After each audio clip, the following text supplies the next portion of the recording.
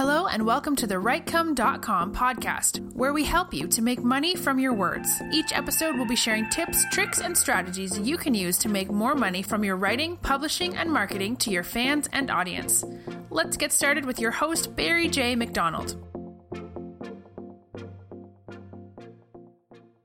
Hi, this is Barry here, and you're very welcome to today's podcast episode from WriteCome.com. And today's podcast episode is entitled, What You Can Learn from the Little Red Hen. Now, recently, a neighbour of ours was moving away, and as you know, most people do when they move to the new home, the last thing you want to do is to take all the junk and all the trash with you that you don't need. So she was doing a spring clean, and she was going through all the old books that she had, because our kids had outgrown all the kind of, the young kids and baby books and all those different things. So she was giving all those things away rather than throwing them in the bin. So because we have a 7-year-old in the house, our Finn, like most boys, he would rather spend all day playing on devices like Kindle Fires and all that, and not reading would be the last thing he'd want to do. But recently we have put a big effort into doing a little bit of reading at night time, and finding books from, and stuff that's going to get his attention. So when I had the list, when she gave the bundle of books over to the house, I was just going through them anyway, and I came upon The Little Red Hen, and it brought back so many memories. I remember actually reading that book when I was younger and loving the story of it. And, if you haven't heard of The Little Red Hen, or you don't know what the story is about, basically it is one of those kind of one of those farmyard kind of fairy tales, or something with a bit of moral in it. And it's, one of these things where all the animals can speak, and, nobody wants to kill anybody, and, they're all like a big happy family.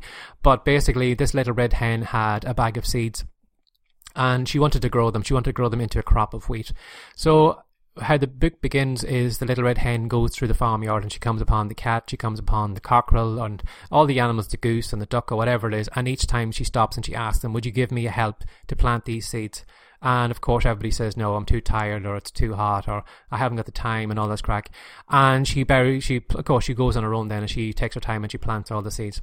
And then, over the next couple of days and weeks, and she has to take care of that crop. So again, she has to go back out to the field, and she has to shade it from the sunshine. She has to make sure that it's getting plenty of water on the hot days. And each time she goes through the farmyard, she comes upon the animals and again asks for all their help. And of course everybody says, no, I'm too busy, or I'm too hot, I'm too tired, and I can't do it, and all those different things.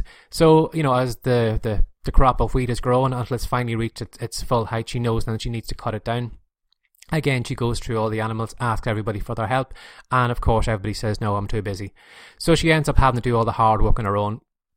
She collects all the wheat, and then she knows then that she has to take it over to the windmill, to the grindstone, to get it ground down into flour. So again, nobody seems to be around to help her, and she goes through the whole process of doing everything herself. And then finally she takes the flour to the farm kitchen, and she decides to cook this bread that she's going to eat.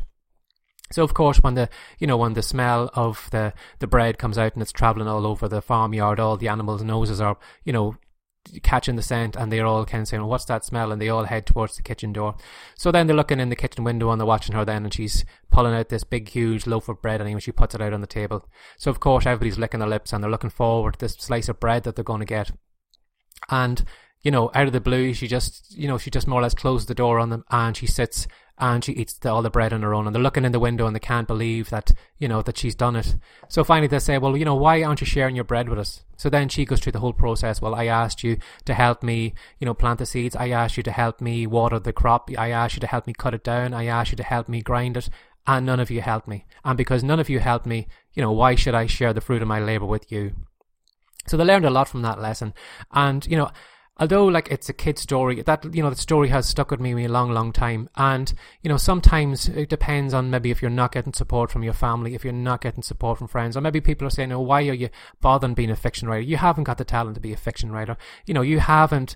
It's a beautiful day. You should be out running around. You should be doing this. You should be going down to the club or going into the bar with us. Why are you locking yourself away there for a couple of hours every evening, writing that book or doing this or trying to get that blog off the ground? Because, it's not going anywhere. Nobody's visiting your blog. You're not making any money from your writing. And, maybe you've heard those stories yourself. I've heard those stories many, many times. Or maybe you've reached out to somebody maybe who's at a higher level than you, and, you've got the sound of crickets. Maybe you were interested in maybe going to that blog owner, and you're interested in maybe getting a guest post on that, and you've contacted them and they haven't got the manners to get back to you, and you've just heard it's just complete silence. And in those situations, I think, you know, although you can turn around and you can say, well, it's not a negative, it's not a positive thing, you know, you should be, you know, giving good vibes out to the universe or whatever it is, if you're, you know, one of those law of attraction people and woo-woo and all that crack. Sometimes you need something negative, and you know, you might turn around and you can say, well, what the little red hen did was kind of a little bit spiteful, but I'd say it was that spitefulness that kept her going, that kept her, you know, going out to that crop, because she knew, you know, at the end of the day she was going to have that bread and she was going to sit there and she was going to enjoy that meal and she was going to make sure that they watched her enjoying it. And sometimes you need that little bit of spitefulness to, you know, to power you along, you know, that you're going to stand in front of that person and you're going to say, here, look at my KDP platform, look at the dashboard on the platform here, look how much money I've made from my book this past 6 months. Or you can look at them and say, look how many people are coming to my blog every day. Or look at, you know, what you said I would never make money online, and here's the affiliate check that I've got from Amazon, or whatever it is. And sometimes you need to have that, you know, picture in your mind where you're just going to stand in front of that person and you're going to say, you know, point the finger and you say, this is for what you didn't believe in me, and look what I have now because of that.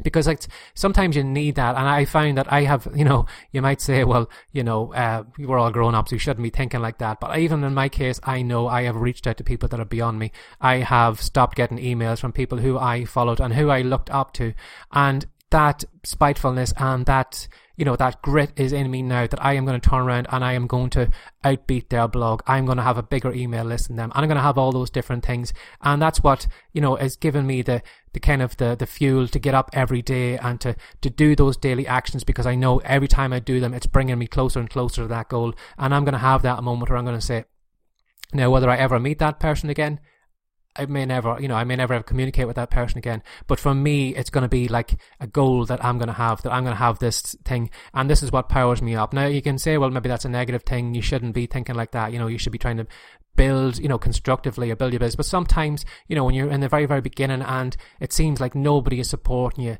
you know, like what can you power yourself along with? You know, it doesn't matter how many positive thoughts or whatever you have. Sometimes just to get the ball rolling, to force yourself to take the actions over and over again, you need that little bit of spitefulness and that kind of, I'm going to show you what I'm going to do. For example, I was listening to a recent podcast from Jamie Alderton, and when Jamie used to be in the army, and, you know, when he finally left the army, the day that he left, I think he was talking to one of his commanding officers or whatever it was, and the commanding officer says, well, you're never going to amount to anything. And Jamie took that as, you know, fuel for his next goal that he was going to do. So Jamie then was interested in fitness and he wanted to be a trainer, and, you know, he eventually got a gym, but this kind of spitefulness was behind him, saying, I am going to show you, I am going to have one of the best gyms out ever. I'm going to be on Instagram and I'm going to do this and I'm going to do that.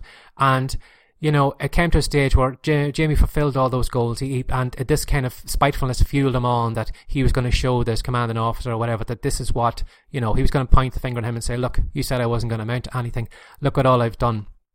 And eventually found, Jamie said he hadn't seen him in a long, long time, and he bumped into him one time, and, you know, the anger or whatever he had, like, it had calmed down over the years, but he was surprised, and the commanding officer said, you know something, he says, I'm really, really proud of you.